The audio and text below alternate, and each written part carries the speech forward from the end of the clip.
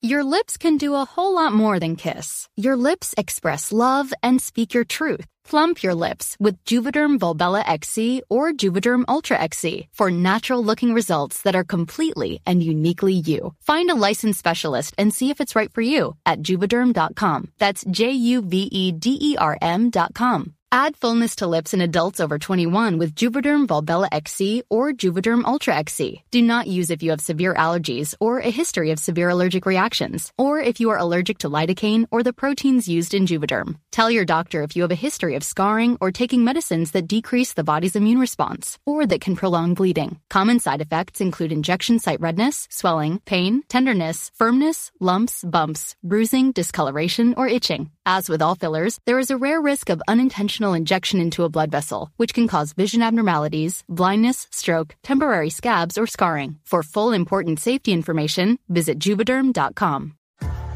What's up, y'all? It's Drewski, and I've teamed up with Mountain Dew to produce a hilarious new basketball podcast called The Dew Zone with Drewski. Learn the backstories of your favorite ballers and celebrities like Jamal Murray. Did you have like a favorite team? Was it the Raptors at the time or no?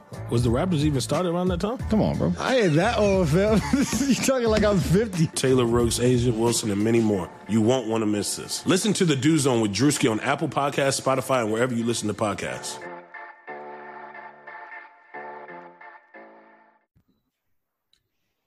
March has arrived, and we are only weeks away from the big tournament. Yes, that tournament. Make sure to head to BetOnline and open an account today to get in on their $100,000 Bracket Madness contest starting March 15th. That's right, I said $100,000 and March 15th. You don't need to be hardcore to get in on the action, and with multiple entries available, it's this season's best chance to cash in. And remember, the NBA and XFL are still going strong. So whatever your passion is, BetOnline is the place to be for all your betting needs. Visit our good friends and exclusive partner, BetOnline, to take advantage of the best bonuses in the business.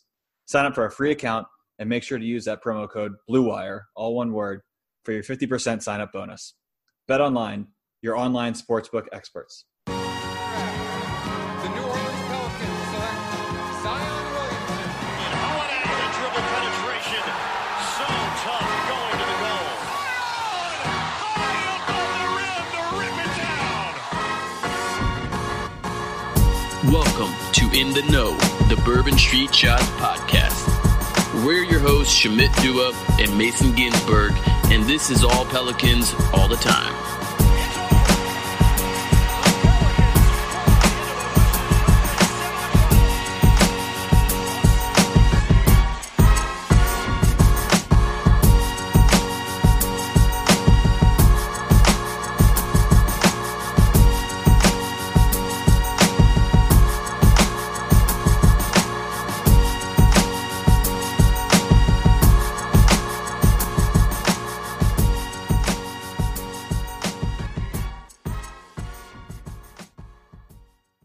Welcome to another episode of In the Know, brought to you by betonline.ag and our friends on Tuckit.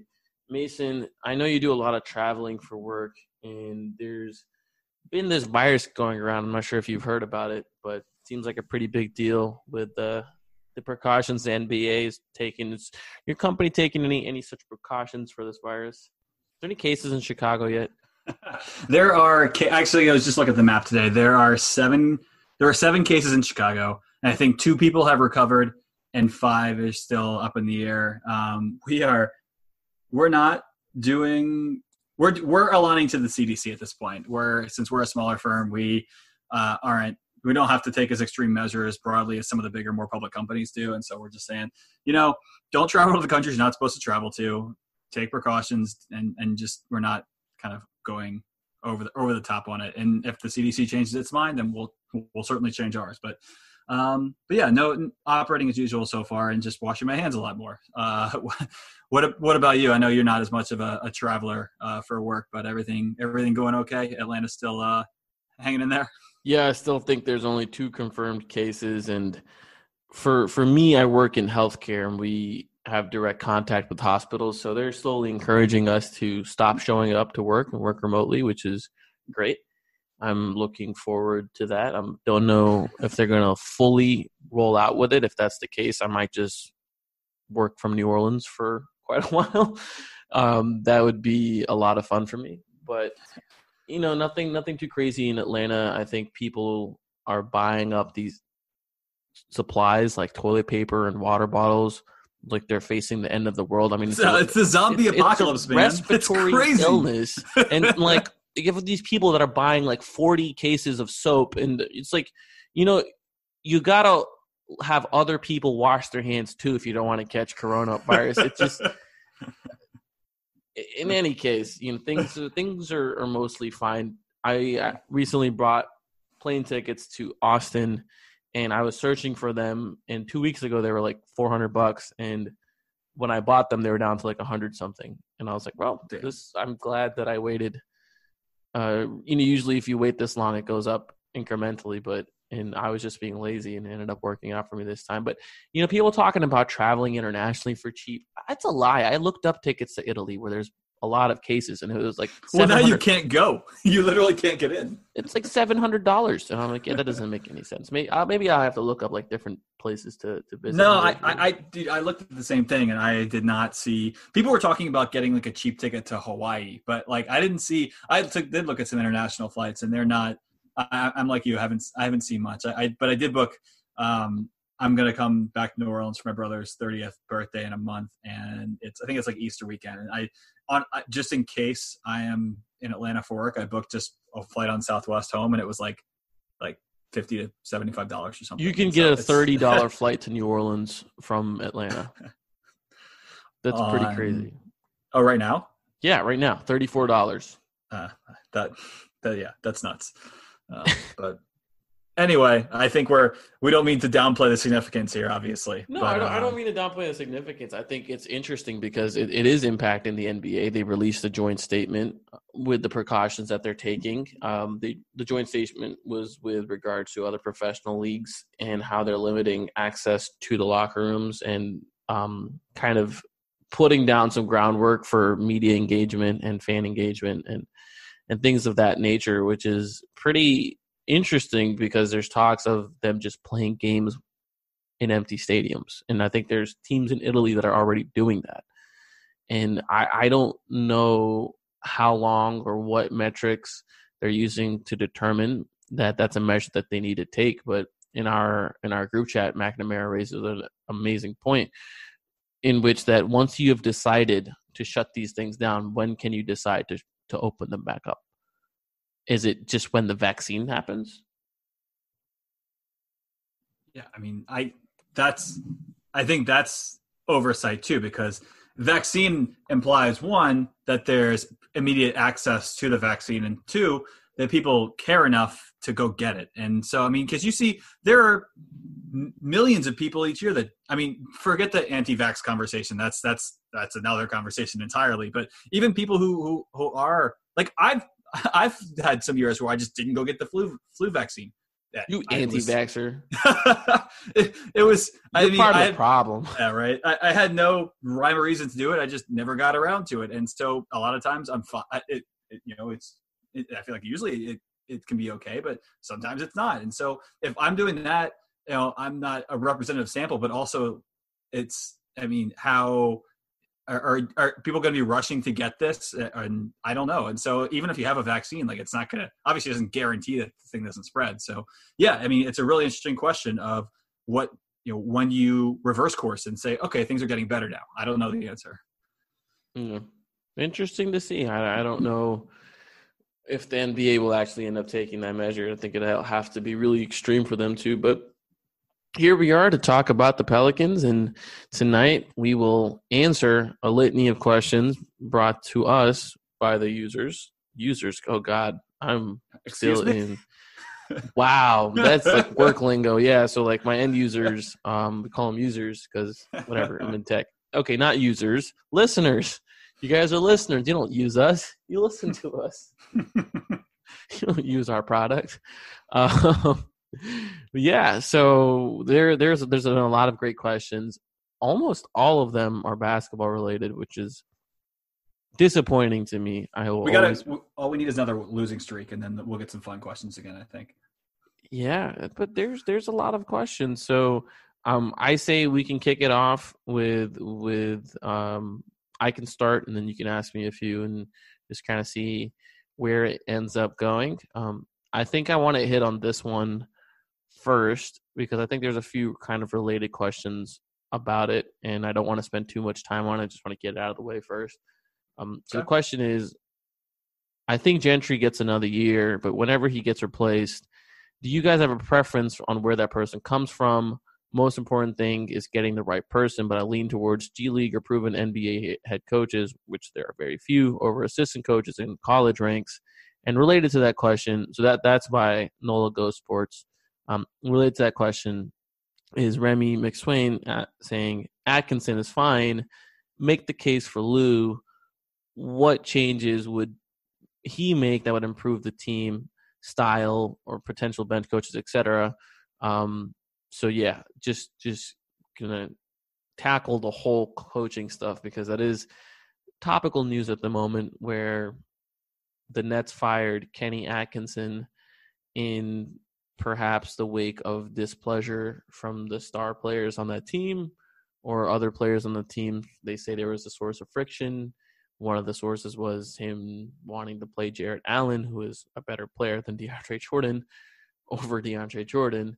And that didn't sit well with the roster. But it also seemed like Atkinson was miserable because of reasons such as this. So it seemed like a mutual parting.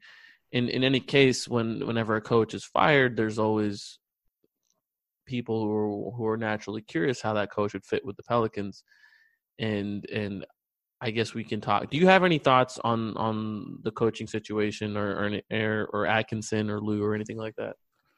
Yeah, I mean, I guess a couple things. One is I want to start more broadly, and the thing that I mentioned this on Twitter the first thing in the morning when I saw the news, but I think my takeaway from this whole situation is just how hard it is to be a coach in this league, man. Like, I feel like more and more often we're hearing about coaches being miserable, and I don't know if it's just this day and age that we're in or if there's something more to it, but it does sound like, it sounds like a lot of coaches are just not having a great time, and whether you want to call it the age of player empowerment or what, it's something. And even coaches who have gained some respect throughout the league, throughout whether it's from the years they spent as an assistant or a good first stint as a head coach, maybe didn't take that next step with the team.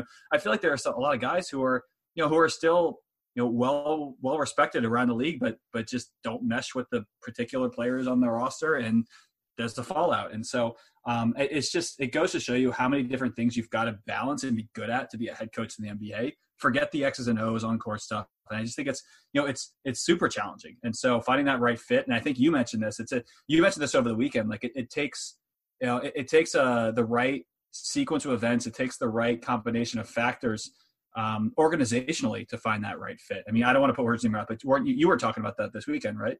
Yes. I said your whole organization needs to be in complete and total alignment on what that vision is.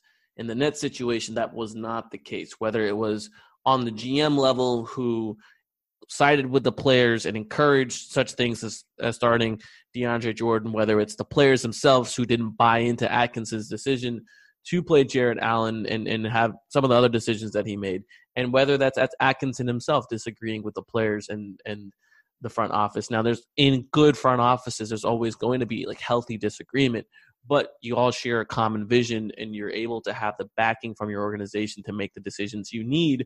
And at the end of the day, be a coach. But where there are issues are where ownership or management try to micromanage coaches. I think a lot of coaches kind of get fed up in those situations. They're like, you brought me in, you're paying me millions of dollars to coach, let me do my thing. You have political situations where coach loses voice in the locker room. I think that's what Atkinson said. He felt like his voice didn't carry the same weight in the locker room that brought in Kyrie and Durant, who are powerful voices in and of themselves. And in reality, it's not one of these things where you're like, oh, well, this is a really good coach. Let me bring them in like it's a trade or a free agency signing, and all of a sudden all your stuff is going to be fixed, because that's not how it works. You need the buy-in from your organization. You need the buy-in from your players and the ability to implement a system. And you also need players to want to play in that system. So it's difficult. And I think some of the best coaches in the league separate themselves in how they relate with all these moving parts, but also in how they relate with their assistants, because a lot of good coaches have elite assistants as part of their staff, and they enable and empower them. And frankly, Alvin's really good at enabling and empowering his assistants. Yep. And you've seen it this year with whether it's Fred Vinson being completely responsible for the reworking of the shot mechanics for some players, whether it's Chris Finch having an enormous amount of control over what the offense looks like, whether it's Jeff Vistelik having an enormous amount of control on what the defense looks like. Alvin's a master at that, and clearly he relates really well with ownership. So any decision to move on from him on management's part is going to be because they don't see him as a part of the future that's going to transition into that next step. And that may very well be the case. There may be like, he may get along with all these guys really well, but Griff could decide like, hey, this, we want someone maybe younger or more energetic, or maybe they feel like he doesn't relate with the players. I don't know what the situation is with Alvin. I'm not going to pretend to know what the situation is with Alvin, but what I do know is that they're not going to fire him or hire him or extend him. They're not going to make any kind of decision on his future based on what the Pelicans do this season in terms of making the playoffs or not. The only thing that I feel like that can like actually like make a difference is if we somehow get to the finals or win a championship. Then you're like, oh well, obviously you're going to keep this coach around. But as far as like making a decision on whether to keep him or not, these making the playoffs this season will have very little input on what happens. So that's where I stand regarding that. Now, as far as Ty Lue and Kenny Atkinson go, I have a question for you, Mason. What do you think Kenny Atkins' career coaching record is? Well, my one clarifying question is he hasn't been anywhere besides Brooklyn, right? That's it? That's the only head coaching job he's had? Correct. Then it's not good. I mean, just thinking about Brooklyn's record last year's, I mean, he's been involved in the kind of the rebuilding with Sean Marks, and so the record's not going to be good, right? Nope, it's not. It is. He has a career. I feel like I want you to guess a number. Throw a number out there. Let's call it a 375. 400 winning percentage. That's really close. It's a 38% winning percentage. So 0.38. Nice. Well, not for him, but nice. Yeah. Let me ask you this, Mason. What is the most frequent complaint that we get of Alvin Gentry? Thank you for going there. His win-loss record, man. Over many years. So out of 1, 2, 3, 4 years, Kenny Atkinson has had a winning season just once. He's made the playoffs just once. He's in the process of making the playoffs this year, but he has a losing record. They're 28-34, which is a 45% winning percentage. He is a coach that emphasizes pace, space, passing, and three-point shooting. Yeah, this is fun. So what I want to know is all these people that are hounding over Kenny Atkinson, and don't get me wrong, I think Kenny Atkinson is probably a really good coach. I really like the way he set the culture for the young players in Brooklyn. I think that was one of the most promising things that was going on in Brooklyn before Kyrie and Kevin Durant got there, and he had them playing the right way. And obviously there's a lot of player development that you can point to that happened under Atkinson, and whether Atkinson himself was responsible for that directly or him enabling his staff or having the right staff, whatever it is, it happened under his tenure, right? You had Dinwiddie develop into the guy that he is. You had D'Angelo Russell develop into an all-star. Karis LeVert is playing really well. All the young players were flourishing, and even though they only had one winning season, which was last year, they only won 42 games. So it was literally one game over 500. So all the same people who have those complaints about Alvin better keep that same energy for Kenny Atkinson. You cannot pretend that all of a sudden he's a much better coach than Alvin and then point to Alvin's win-loss record. you got to have the same kind of criticism there. Yep. Now, I do think it would be interesting to watch Atkinson coach a young Pelicans team who is clearly in a better position to win or compete in a more sustainable way than Brooklyn was. Just they have a lot more talent, a lot more picks coming in. And Atkinson really hasn't had a chance to coach a high-level roster, which the Pelicans are not a high-level roster yet, but they're in a good spot. They're trending upwards. So it'd be interesting to watch how he tackles that.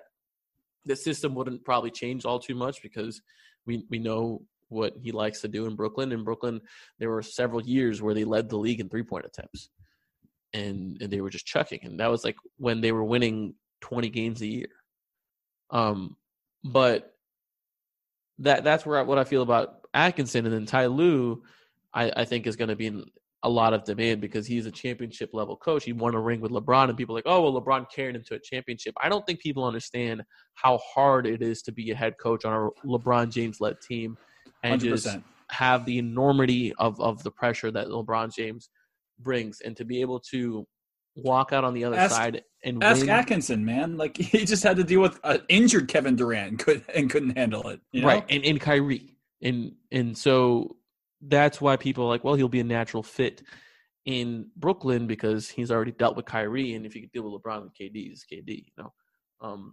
And with that respect, having a voice like that, having a presence like that on the Pelicans would probably be a good thing because, one, if everything works out for Zion the way it's supposed to work out, then he's going to be one of those mega stars.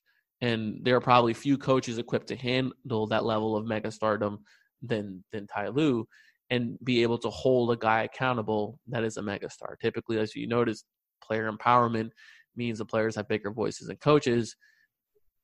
I don't feel like that'd be the case with Ty Lue. Ty Lue is a guy like who I view like Doc Rivers, where their voice is going to carry to the players regardless. Which is who Ty Lue is with right now, Doc Rivers and the Clippers. Exactly. Yeah. And so that's what you're bringing in Ty Lue, and people who want to get lost in the weeds of schematics and X's and O's, that is all going to be dependent on who the assistants are. So, like, I'm not even going to pretend to get into that conversation because I don't know what that's going to look like. So yeah, that's where I stand with these coaches. Now, it's not impossible that the Pelicans look into these guys because of the relationship Ty Lue has with David Griffin and the relationship Kenny Atkinson has with Trajan Langdon. It's not impossible. And if the Pelicans feel like, hey, Alvin had a nice run and Griffin's like, well, time to hire my own guy, then maybe they look at these guys. They would definitely be some of the better candidates that are on the market. I don't know what the market's going to shape up to be this summer. Perhaps that Brett Brown enters the market as well. But if he does, I expect Philly to want Ty Lue as well. I think any team that is like ready to contend at a championship level and has stars is probably going to want Ty Lue. Yeah. Yeah. And I think it goes to show you exactly what we were just talking about, whether it's Gentry or Lue, that that head coaching in the NBA, maybe more than any other professional sport, is so much more than just the X's and O's. I mean, it's not to say that it's not in the sport like football or baseball, but let's be honest, like, one star does not control the game in those sports the way a star does in basketball. I mean, you could have a star pitcher or your cleanup hitter who hits 50 home runs a year, or you have your quarterback. I mean, the quarterback's closest you get. And even then, you're one of like 50 guys on a roster. And it's a totally different situation in the NBA. And you need a coach who can manage that type of, a type of locker room and that type of dynamics on the team. And so it's exactly right. I mean, it goes beyond the head coach and what the game plan he's putting out is. It's a team effort. It's the entire coaching staff that's really getting involved in this. And it's what kind of assistants you put alongside you to make your team successful. And so, I think it's very important to keep that in mind, that it's a broad discussion. And, just regarding that decision that the Pelicans will be inevitably be making this summer on, do we go another year with Alvin? Do we make a change? I mean, I think and I believe you as well have always been of the mindset that, if you have that next guy and you know who that next guy is for your team in the long term, you don't hesitate. I mean, I've never been a fan of mid-season moves. unless the team is totally dead in the water and there's been a situation like what we had in Cleveland or what we had in Brooklyn. I hate the midseason firing just because of win-loss record. I think it's premature. But like, if there's the guy that Griff says is the next guy for this Pelicans franchise to take the next step, and he's available this summer, go get him. I mean, I don't know. We've defended Gentry a lot from some of the critics because of the arguments that have been made about him, not because he's the greatest NBA coach, So it just depends. And if that guy's not out there, then I don't think I'd rather wait a year and take one more year with Alvin than go get a guy who's marginally better, So I think, to think the Pelicans aren't doing their homework on this and really considering the options this summer, I think will be naive. So I fully expect them to consider and see who is out there and the fit they would have with this team. Ty Lue and Kenny Atkinson being two of those big names. And so we'll see what happens, because Pelicans won't be alone in looking at those guys. Yeah, and I want to qualify the statement where the Pelicans are doing their homework. The Pelicans are perpetually doing their homework, regardless of who they have on the roster. And that includes for assistants and players and any possible inch that they can gain. Now, it's not one of those things you're like, well, I always want to just get better. Let me go find the next guy. It's just, you always have to keep your eyes and ears open in this business, and you always have to be evaluating. There's just no room for complacency, unless you're the Knicks. Unless you're the Knicks. Anywho, enough time spent on coaching. Let's get another question. What you got? Okay, on the spot. Let's see.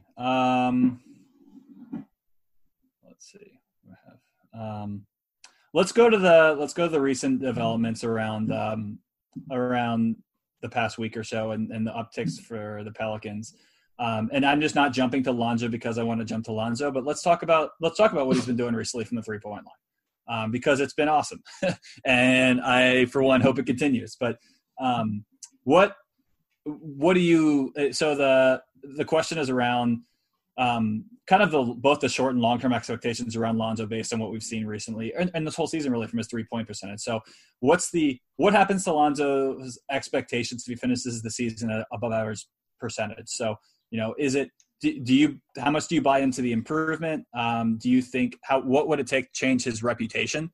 I'm kind of ad-libbing this question because I think there's other interesting aspects to this, but just give your thoughts to start off on Lonzo's recent strong improvement from 3-point percentage and what it means to the future. I think that if he continues to hit 38% from 3 on 6 attempts a game, that's unbelievable. I think you're squarely an above average shooter, and you're probably going to average 2+ makes a game, which is, again, unbelievable. So if that is the new reality with Lonzo Ball, then I think his career trajectory changes with regards to how he fits as a starter next to Zion Williamson, with regards to how he fits in the playoffs and how he can close games.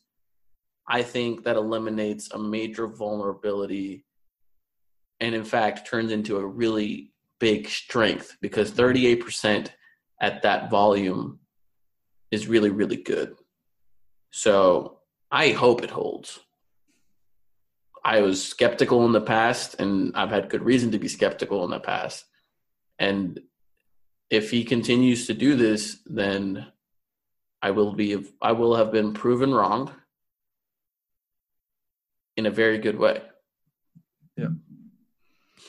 Yeah.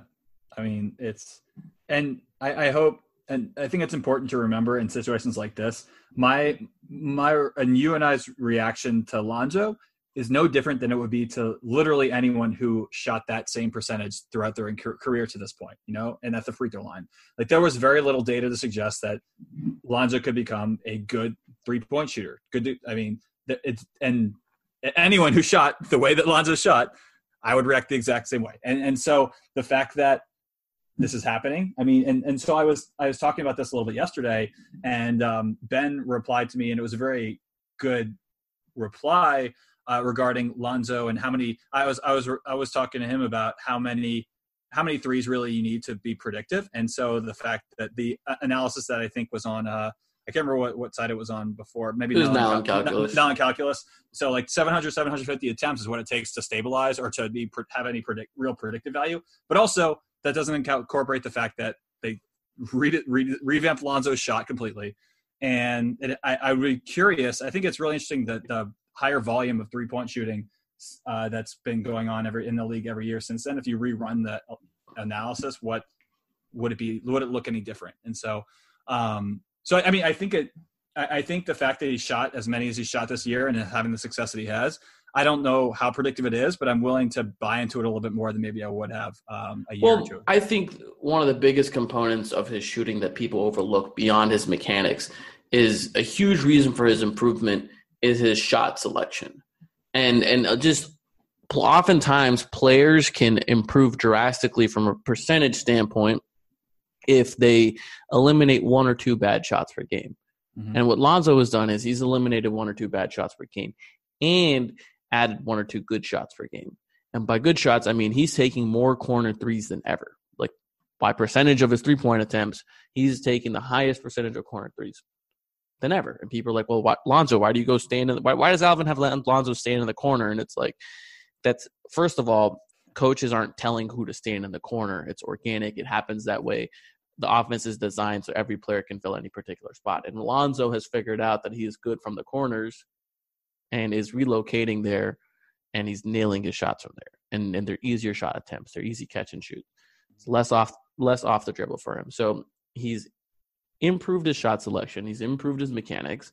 And there's very good reason to be optimistic that, you know, even if 38% is on the high end, you know, if he's a 37% shooter for the remainder of his career, that's great basketball. Yeah. And I think people need it. And so that's interesting. I haven't looked at the shot quality. And so what bears on the eye test is absolutely the corner three aspect, but I guess I wasn't noticing as much of a more curated shot selection from he's all but eliminated his like dumb stuff. Like just look at how Lonzo was shooting to start the year, and you're like, my God, Lonzo, you should not have taken that shot.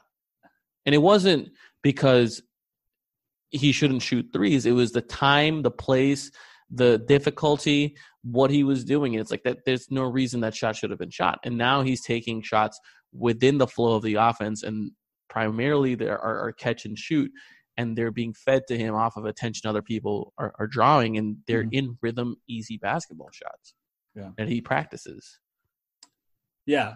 And the other point I was going to make is around, you know, I think we need all these to really understand what 38% from three really means. I mean, that's a percentage it's not astronomically high, but I mean, anytime you get close to 40, that's legitimately really good.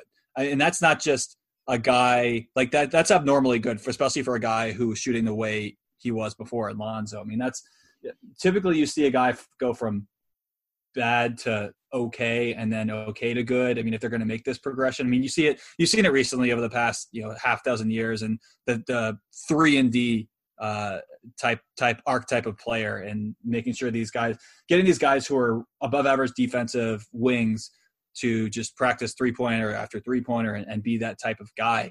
And so the fact that Lonzo's been able to make this type of revolutionary change, not overnight, but damn near close to that, it has to be considered unexpected. And I'm here for it, and I'm ready to see some more. 38% from three is 1.14 points per possession, or an offensive rating of 114, which would be one of the best offenses in the league. And that's before you realize Zion's going to be rebounding the misses and dunking them. Right. Right. So, yeah, good reason to be optimistic about it. Was there another part of the question? There was. We have a fun part of this question. Is there an unpopular / frowned upon? So this is from B to Heda 1. Is there an unpopular / frowned upon food pairing that you like, i.e., snow caps and popcorn? First of all, what? Snow caps and popcorn? Is that a real thing? Lamb and tuna fish. I mean, everyone already knows my answer. It's ramen pizza. It's ramen pizza. I didn't know if that was actually it. It's delicious. It's uncommon. It's clearly frowned upon based on the reactions I got on Twitter. I just remember when you posted that picture. That was It was amazing. Oh man. Yeah, I don't know. That's this makes me wish I had seen this question beforehand and could prepare for it, and I should have. But I'm gonna have an answer before the end of the podcast, and I'm just gonna drop it at a random time. But I don't have one right now. I'm trying to think of the most ridiculous answer possible. Ever wonder why traditional button-ups look so long and baggy? That's because they were never meant to be worn that way. Untucked shirts were specifically designed to be worn untucked. No matter your size or shape, their shirts are the perfect untucked bling. With more than 50 fit combinations, untucked shirts look great on tall, short, slim, and athletic guys of all ages. Don't just take my word for it. Try Untuckit for yourself. Visit untuckit.com and use code BLUEWIRE for 20% off your first order. They even offer free shipping and returns on all orders in the U.S. That's untuckit.com and promo code BLUEWIRE for 20% off your first order. All right. So here's a person we haven't talked about in a while. What do you think the Pelicans want to see Jackson Hayes become in comparison to a current or past player? What would you want the Pelicans to trade for Miles Turner? And would you want the Pelicans to trade for Miles Turner for a solidified front court for the next 3 years at the risk of slow Hayes development? And what is the best Disney movie? Okay, so regarding the trade option first, I don't know. I'm less in on the idea of a big like that than I was before. And like, honestly, I just don't know how you come up with the money to do that at this point in terms of matching salary, unless you're trading JJ. But I mean, I just don't know if it's worth trading what Miles Turner would be worth on the open market for him right now, because I'm still trying to feel this team out and how they operate best. So I'm kind of out on that type of move right now, at least. And I'll let you take first stab at the Jackson Hayes part. I'm trying to think of the Disney. I'm a classic guy for the Disney movie, and I think I give Lion King the edge slightly over Aladdin, but those are my classics. My favorite Disney movie is The Phantom Menace. Oh my God. Where I am hanging up. Does anything on Disney Plus qualify? Is that what we're saying here? Anything Disney owns, man, which is literally everything. So all of Marvel, I guess. My least favorite Disney movie is Winter Soldier. Ben. Sorry. Okay. So what do I want the Pels to see Jackson Hayes become? Well, I think I am very high on Jackson Hayes. I think he's still about 2 years away from being where I want him to be. But where I see him, if he doesn't develop a jumper, where I see him as being an extremely high energy big that's going to start games for you. He's going to play around 25 to 30 minutes on the high end, probably in the low 25s. Going to destroy everything on defense and dunk everything on offense. Probably not going to be the best rebounding person, but just a game changer in terms of athletic plays and allows you to play really fast and defend some of the bigger bodies for Zion while you ultimately go close the game with someone that's more perimeter oriented. Now, if he develops a jump shot and if 5 years from now he's Serge Ibaka, then that's someone I can see you closing games with. And maybe they do depending on certain matchups anyway, because I anticipate Jackson Hayes becoming at least like a B-plus level big who, in terms of defending the perimeter, stepping out on the perimeter and defending more perimeter-oriented players on switches. So I'm pretty high on him. And if you look at Serge Ibaka's trajectory, he started off as a poor shooter, didn't really take many shots outside of the paint. He's really athletic, got a lot of blocks, wasn't the best rebounder. I think he shot below 70% from the free throw line his first year, and then steadily improved his jumper until now. This year, he's averaging 38 point something % from 3, and has just been an excellent floor spacer for Toronto. So that's what I see with Jackson Hayes. I am out on Miles Turner, just completely out on him. I don't think night to night he gives you what you need. I don't think he's a good enough 3-point shooter to where defenses are going to be like, you know what, we're going to defend Miles Turner and not defend Zion. And so I think you're still going to have that spacing issue when it comes to Miles Turner. I also think that he's not very good at stepping out on the perimeter and containing guards. And he's fine. If we didn't have Jackson Hayes, it'd be great. I think Turner would fit better than Favors does, but I'm just not in love with Miles Turner. I think, again, going back to Serge Ibaka, I think Serge Ibaka is a better player than Miles Turner. And the only difference is Ibaka's like 45 years old and Miles Turner's like 23. I don't know. No, Ibaka's only 29, but whatever. Ibaka's surprisingly not that old. So I think there's a lot of game left in Ibaka, and if the Pelicans could manage to get Ibaka to be that token starter until Jackson Hayes is ready, that would be phenomenal. So that's where I'm at with that situation.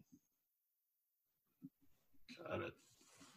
I'm out on Miles Turner. I don't think he's worth the assets that it would take to get him. We already have a center from Texas, so we don't need another one. Yeah, it's whatever. I think you can get Derek Favors for like $5 million or $8 million next year, which I think Derek Favors is going to give you pretty much everything Miles Turner does minus the shooting. Probably more. Derek Favors is a much better rebounder. Yeah. Fair enough. Next one I got. I'm gonna slightly amend this question too. It's from Christopher Schultz, and he asked if we only had to keep 3 players from our squad, would you choose? And he gives a few options, but I'm gonna open like blank slate. Let's just say you have to pick 3 current Pelicans players for the team for the next 5 years. So I'm not just asking you to accumulate the 3 best existing assets for the team. Let's just say they got to be on the team for the next 5 years. I assume I know what the first 2 are, but maybe I don't. So who are the 3 for all 5 years? Frank Jackson, Nikhil Alexander-Walker, and Nicola Melli. Yes. I think the answers are very clearly Zion, Ingram, and Lonzo, just given their age and their contract statuses and their ability to both be young and have potential to improve, but also ability to contribute now. I think if there was a way to squeeze Drew in there, I would. But if for the next 5 years, would your answer still be the same? If what? If contracts weren't an issue, let's say they all cost the same. No, I don't think. Yeah, I don't think that's a problem. I think what it is in 5 years, Drew's going to be 34. Older than that, I think. He's 29. He is? Yeah. Okay. Oops. Man, you let the Lonzo stands convince you that Drew is just like old, decrepit player, man. Not even hit 30 yet, bro. Oh, man.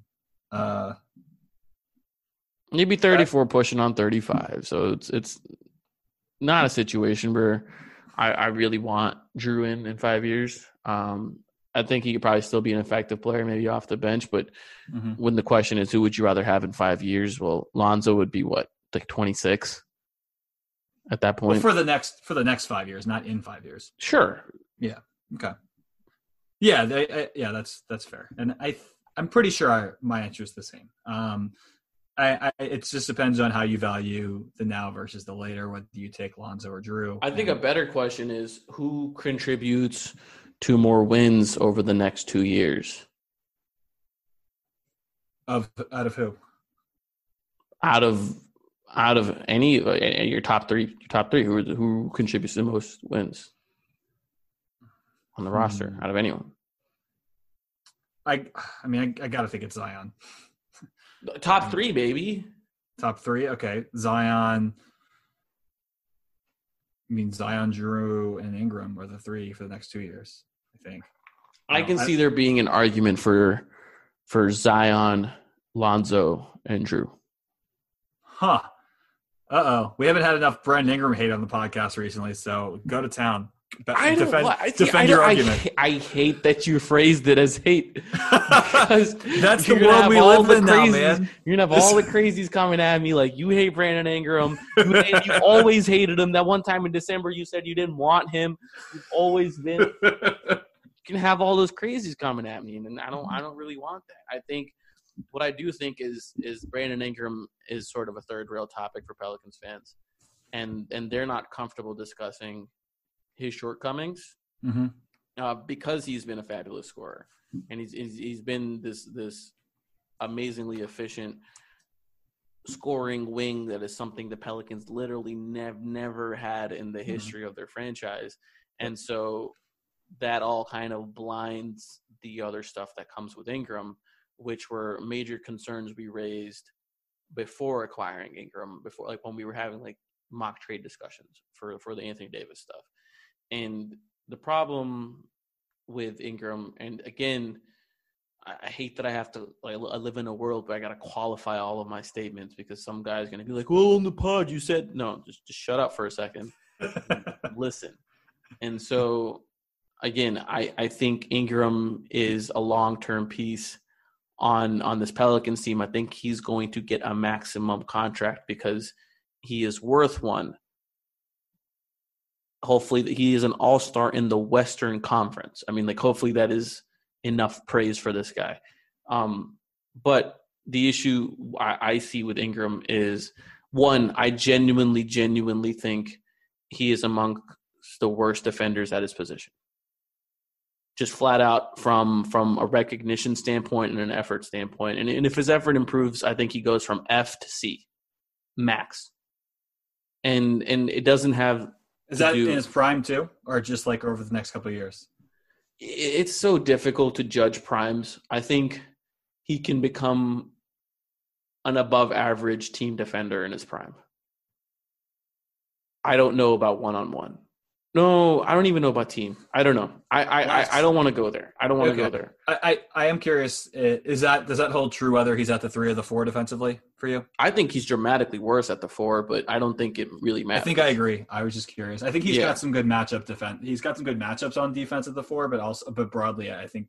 No, I think at the 4, he's just a lot better than the other person on offense. I think that's where I like him at the 4, just because who's a 4 that can stick with him.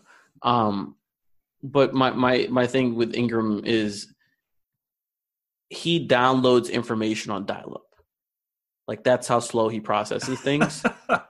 Interesting. Both offensively and defensively. Now you talk about Lonzo, who sees things materializing before the teammates even realize it. And you talk about Draymond, who like sees things defensively and he starts like simmering like a hologram and anticipating a play. Like, Ingram is so far removed from that, and it's not even that you want him to get that. You want him to get to like average level of recognition, and it's entirely possible that it's a product of youth, but it's very bad at the moment, and that's a topic that I don't think people are comfortable talking about, and it's fine. It may not be relevant down the stretch, but my issues with building around Ingram long term are the Pelicans need to figure out a way to surround themselves with enough defenders to be a great team.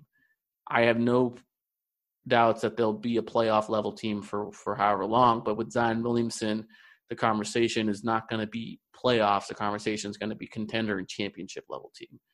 And to reach that ceiling, you're going to have to surround Zion and Ingram with multi-positional defenders who can take all of those talented perimeter players, because there is not a single star level or even above average level offensive player that I feel putting Ingram on and be comfortable with it. There was a play, I forgot what game it was. There's JJ and Ingram on the floor together, and they called for Ingram's guy to come screen because they thought he was a bigger liability on that matchup. Like, that's what's telling to me, those kind of situations. Yeah. And so my argument for and then that's defense. And I think offensively, it's important. It's awesome that he's scoring all these points at a ridiculously high rate. But as we've seen, he sometimes has a tendency to take matters in his own hands, and he operates as a system breaker. And I think there are guys who are good enough offensively to be system breakers, and they have license to do that. I don't think Ingram is quite there yet, and I think it's more likely he turns into a guy that is good enough offensively to do that than it is that he turns into a guy where I feel comfortable with him on defense. That's where I'm at with him, and that's fine if he turns into that level of offensive player. That you can live with the defensive stuff because you do so with every other type of offensive superstar, like your Damian Lillards or your Kyrie Irvings, right? I don't think he's there yet as an offensive player. I think he scores a lot of points in a way that I don't necessarily know raises the level of offense for the rest of the team. There are definitely situations. Now here's where I want to like qualify things. Like I think he wants to play the right way most of the time. I think if he has the opportunity to make plays for others, he is going to make plays for others. I don't think he's a natively selfish person. Mm-hmm. I think we've seen it I think we've seen that as much when Drew's been out and it's been kind of the Lonzo and Brandon Ingram show. I think BI's done a really good job of that. Right. I don't think he's a natively selfish person. I think it goes back to the recognition and information downloading part. I just think he sees things developing so slowly and he needs time to process it. And that's how his game works too. All his like elongated pump fakes and him dribbling to size up people is literally him giving himself time to see what is developing, to slow things down. And that is potentially a thing that's going to change with experience and time, and I hope it does. But the argument for Lonzo being more valuable than Ingram is the same argument I made for Lonzo being more valuable as an asset than Ingram back when the trade happened, or back before the trade, which is Lonzo at his peak can be elite in several areas of the game, which is rebounding, defense, playmaking. And if his catch and shoot three holds, then you're looking at a complete player. Where Lonzo falls short, whereas what separates him from becoming like a true star, he's like a Draymond type star, where he's going to raise the ceiling of your team and in a sense contribute to more wins. Where I think Draymond contributed to more wins than Clay did, even though Clay is a far more offensive player and a supremely integral part of the Warriors' dynasty. And people probably disagree with me, but I don't think that team functions without Draymond. And I think Lonzo can get to that level. I think he's very far away from it. I think from the inconsistency we see on a night-to-night basis kind of prevents him from being that. But like, you know, if you take all of his peaks, right? Like all of the peaks that Lonzo has shown, and you're like, all right, can you consistently hit these peaks? Then there is an argument for him producing more wins over the next 2-year period than Ingram. And then the argument becomes even more different when you're talking about if you place a dollar amount on that wins. So like how many wins is Ingram producing relative to a max contract? How many wins is Lonzo producing relative to one more year of a rookie scale contract and then whatever the hell he's going to get next? And that's why, again, people are going to disagree with me. And this is not just me saying it because Drew had a 37-point game. I think I've said this multiple times over the season. I said this right before the All-Stars were selected. I was on the Fast Break podcast, and they said, who's more deserving of being an All-Star, Drew Holiday or Brandon Ingram? And I said Brandon Ingram by far. But I then said I think Drew Holiday is the more impactful player and contributes to winning more than Ingram. But Ingram is the more deserving All-Star. I still hold that belief that Drew Holiday is the player on the Pelicans that's producing more wins than either of those two at the moment. And I think that's going to be the case for the next 2 years. And that's simply a product of how valuable Drew is as a creator, as a defender, as a playmaker, and just a do-it-all guy. Like the way he controlled everything against the Timberwolves, just every single possession went through him. Unless it was transition, and Lonzo was just doing an amazing job in transition. But in the half court, they could get nothing going, especially against a zone, unless it was Drew just running the show. Yep. And to me, that kind of stuff becomes even more valuable in the playoffs. And perhaps if the Pelicans make the playoffs and Ingram balls out, I'll change my mind. But I mean, and I think Ingram is a fantastic player, great long-term fit. I'm super excited to see his development. Mm-hmm. I think he can turn into a tier 1 scorer. I think it's all there. Yep. But I need to see more from him when he's not scoring. Yeah. And the one thing I would add to that is the value. And obviously it doesn't really resonate at this point just because of how the Pelicans have not been the best clutch team. But I think any truly elite team needs a guy like Ingram who can go and be the offense when things break down. And obviously he's not, especially when teams lock down defensively in the last few minutes of the game, you've seen him come up short. But I think you've also seen flashes, and you've seen that, to your point, there's a good reason to expect he's going to become that guy or have at least has a good chance to get there. And that's something kind of like the defensive issues that come up and how the Pelicans need to cover for him to be a truly contending level team. I think the fact that they've got a guy who they think can be an offensive weapon like that and as a last resort or life raft is also very valuable. And so, absolutely. Yeah. And so I have a ton of praises for everything that Ingram has done this season. And I hope people don't walk away from this podcast being like, you just took this chance to shit on Ingram, which is not the point. I already did all my hating before we traded for him. I got that out of my system.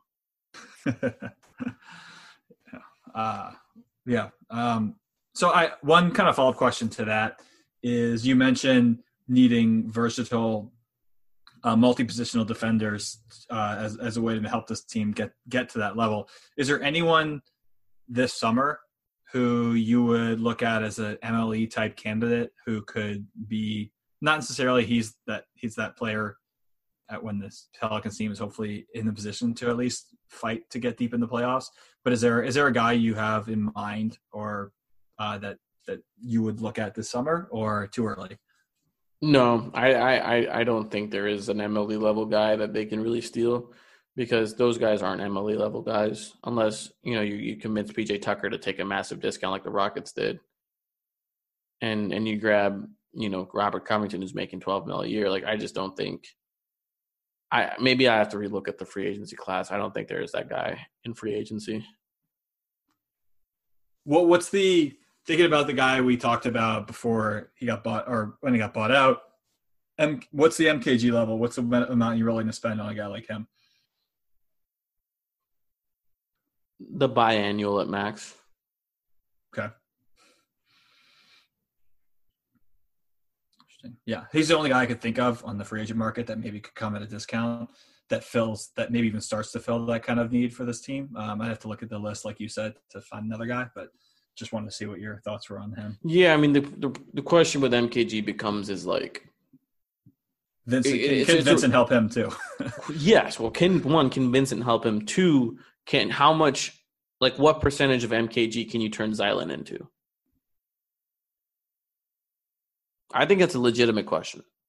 And it could be like 10%. It could be like, no, Zylan's just not an NBA player. I don't know, but I want to see that.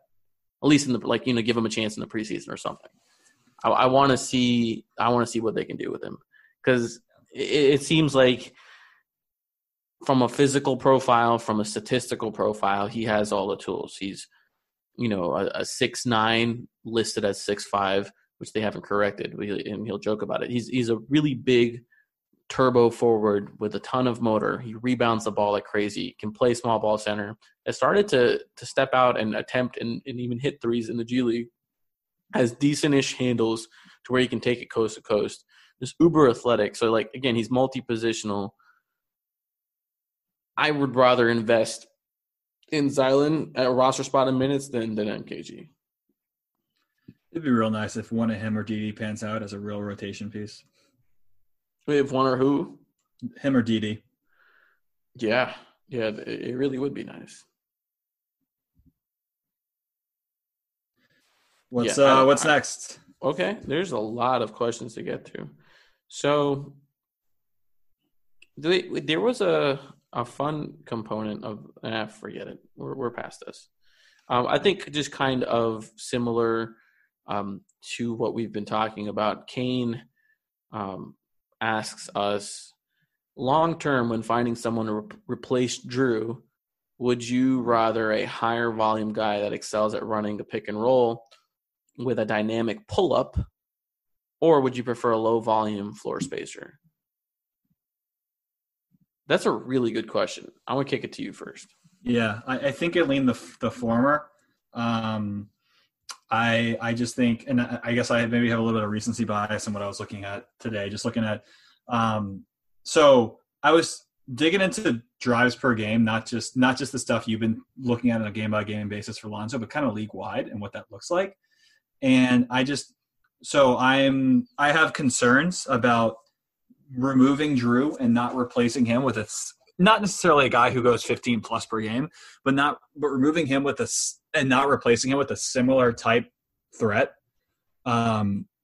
Just because, I mean, if you pull him away, the number one Pelicans the guy who attacks the paint most for the Pelicans is Brandon Ingram.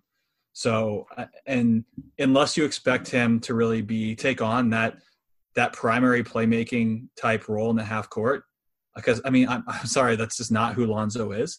I have reservations about that strategy. And so, I mean, the teams that get their top driver per game being not a playmaking guard are Jimmy Butler in Miami, Andrew Wiggins, LeBron, and Kawhi. I mean, like every other team, their primary, their leader in drives per game is a playmaking guard, and usually it's a point guard, can be a two guard, like your boy Bradley Beal, or Luka. Obviously, he's whatever position you want to call him. DeRozan actually is the number one driver on the Spurs. So I don't know the weird exception, and it was interesting when I was digging into this a little bit more. Who leads the Denver Nuggets in drives per game? If you had to guess. I would have to guess Monte Morris. So he's third, so not bad. Will Barton is number one. Oh, my God. Really? Will Barton is number one at 8 per game. Unless I whiffed on Jamal Murray and just buried him for some weird reason. I'm pretty sure it's Will Barton, and I mean I think it's a weird situation in Denver because of the way they run the offense through Jokic. So, but I mean besides him, I mean he's the lowest in drives per game for the leader on any team. The second lowest is D'Angelo Russell, and then Devontae Graham, Kemba Walker.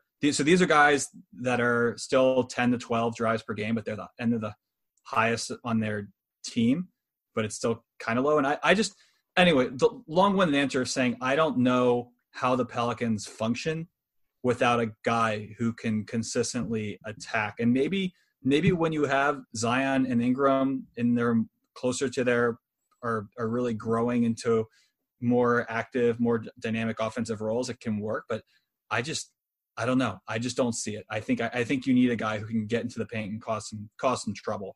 And not have to rely on BI to be that guy. I mean, unless you think Nikhil can get there, which I guess is a fair question, but I don't think it's a fair question for next year. So what do you think?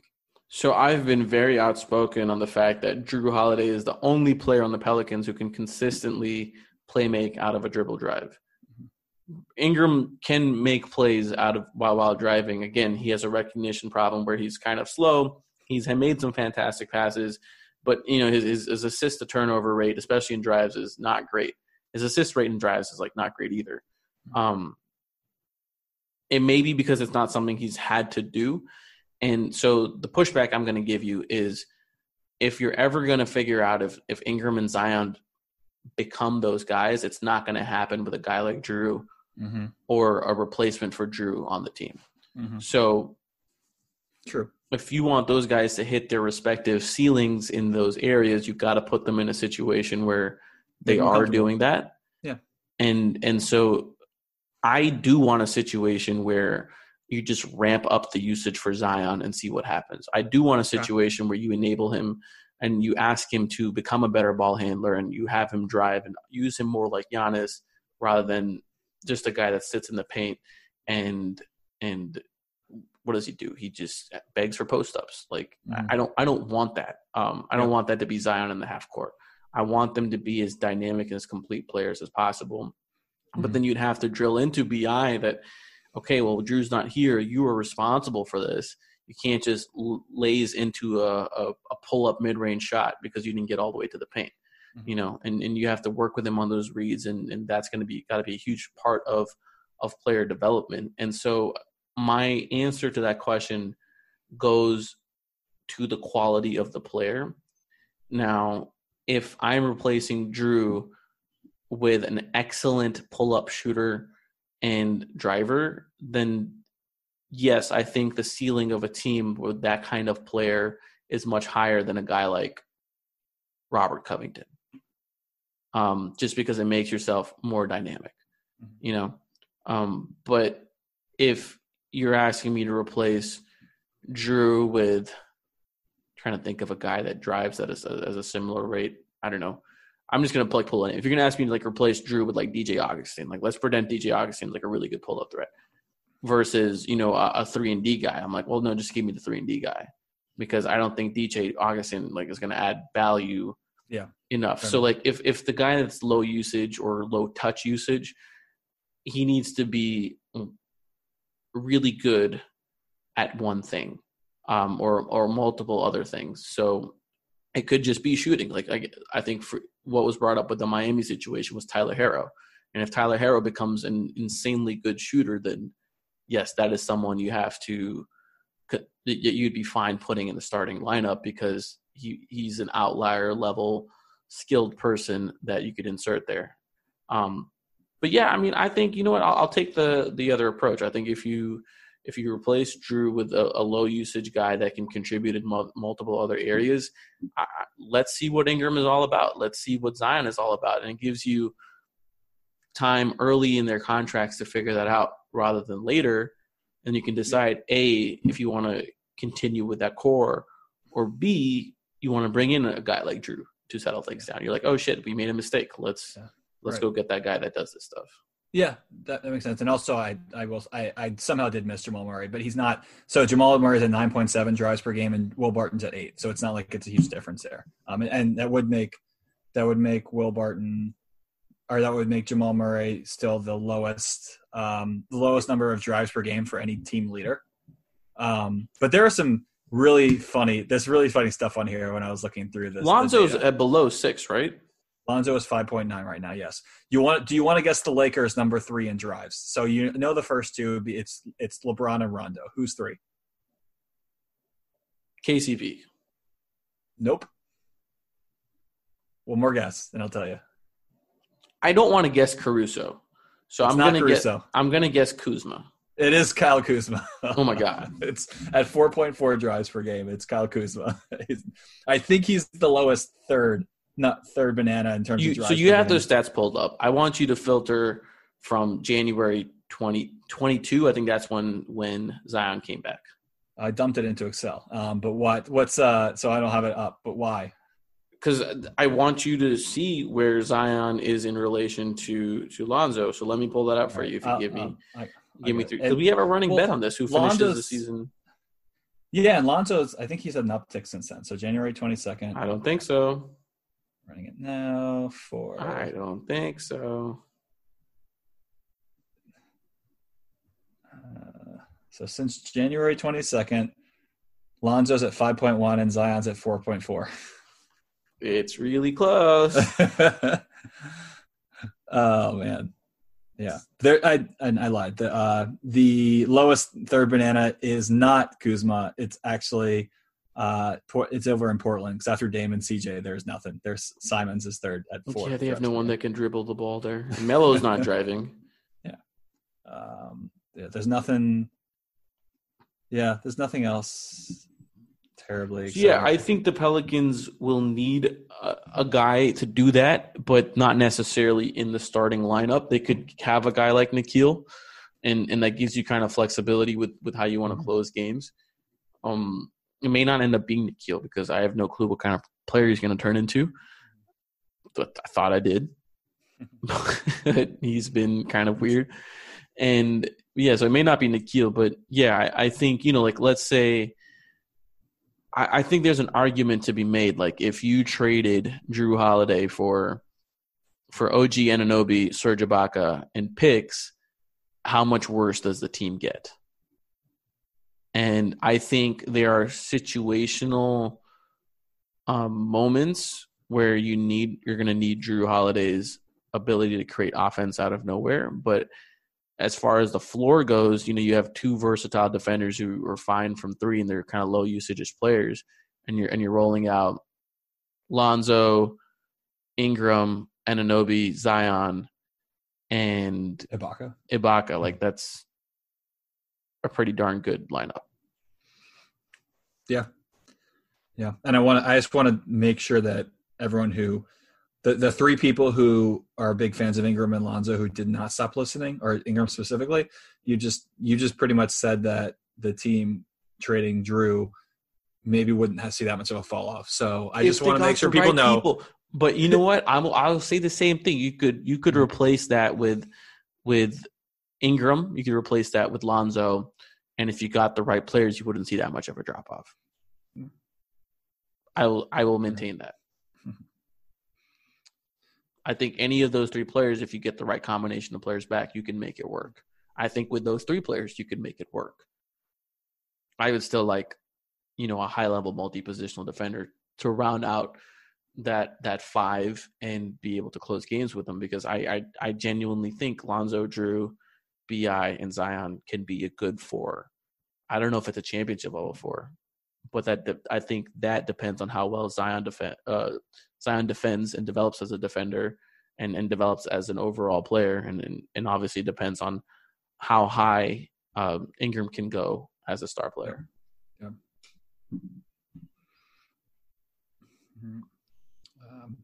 We've been going for a while. Do you have one more you want to hit on before we There's so many questions. I know, man. There's so many of them. A lot of overlap, though. So, I feel like we've at least tangentially hit some that we didn't answer directly. Yeah, we've covered a lot of these topics. Yeah, there's a lot of Jarrett Allen questions, and I'm just going to Texas centers, man. They're all. I'm just going to address them by saying, no, I do not want Jarrett Allen, because you're going to have to pay him in about a year. And honestly, Jackson Hayes is probably going to turn into something similar in a very short time. And so just adding another non-shooting center to our group is not where I want to go. The next big I want to invest money in is someone I want that can play with both Zion and Hayes.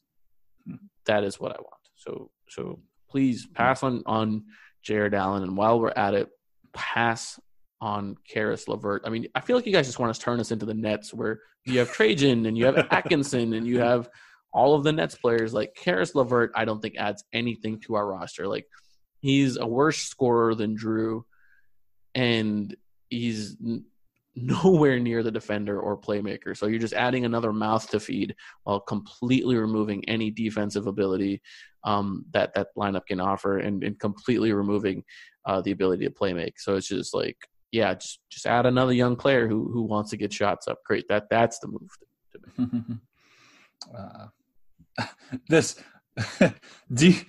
This one of the guys who asked about Jared Allen. So Jared Lyons asks, do you think the Pels might play better at home if there were no fans in attendance? Circling back to the coronavirus stuff. That's a good question. How do you even play? If there's do coaches call timeouts based on momentum? Like, what is momentum? Yeah, it's so funny because I feel like do arenas start pumping in crowd noise artificially at that point? Ask the Falcons about that. I am in Atlanta. Yeah, they got in trouble for that. I know you're not a football guy, but they got in trouble for that. So if no team had the advantage of their home court, who has the best home court advantage? So obviously Denver and it's Utah. Denver. Yeah, it's Denver. It's the altitude.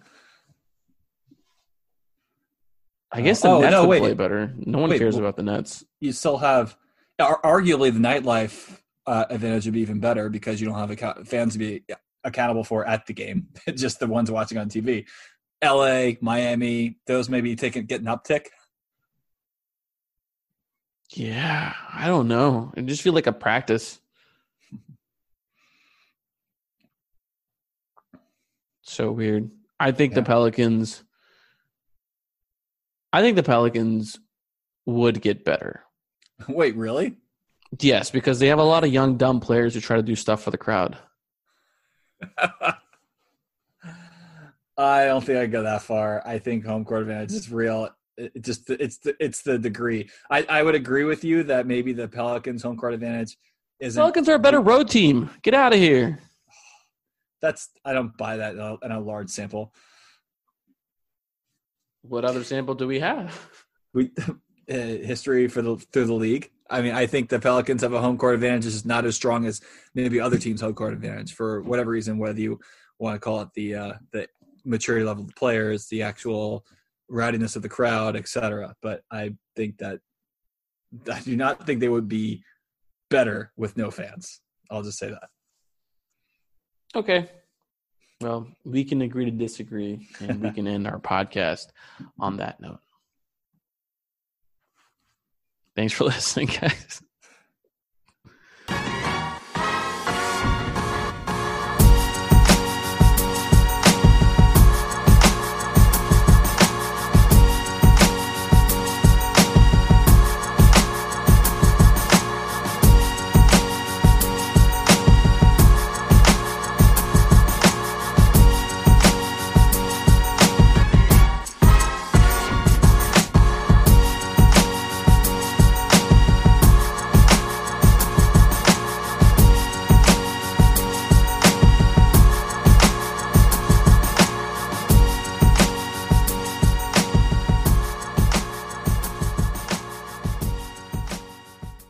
Hello everyone, my name's Colin Kelly and I have one question for you. Do you love fantasy football and do you want to win in 2021? Then be sure to check out RotoViz Overtime and all the other RotoViz podcasts with new shows dropping every day on Blue Wire. We've got you covered for all things fantasy football. Subscribe to RotoViz Overtime today.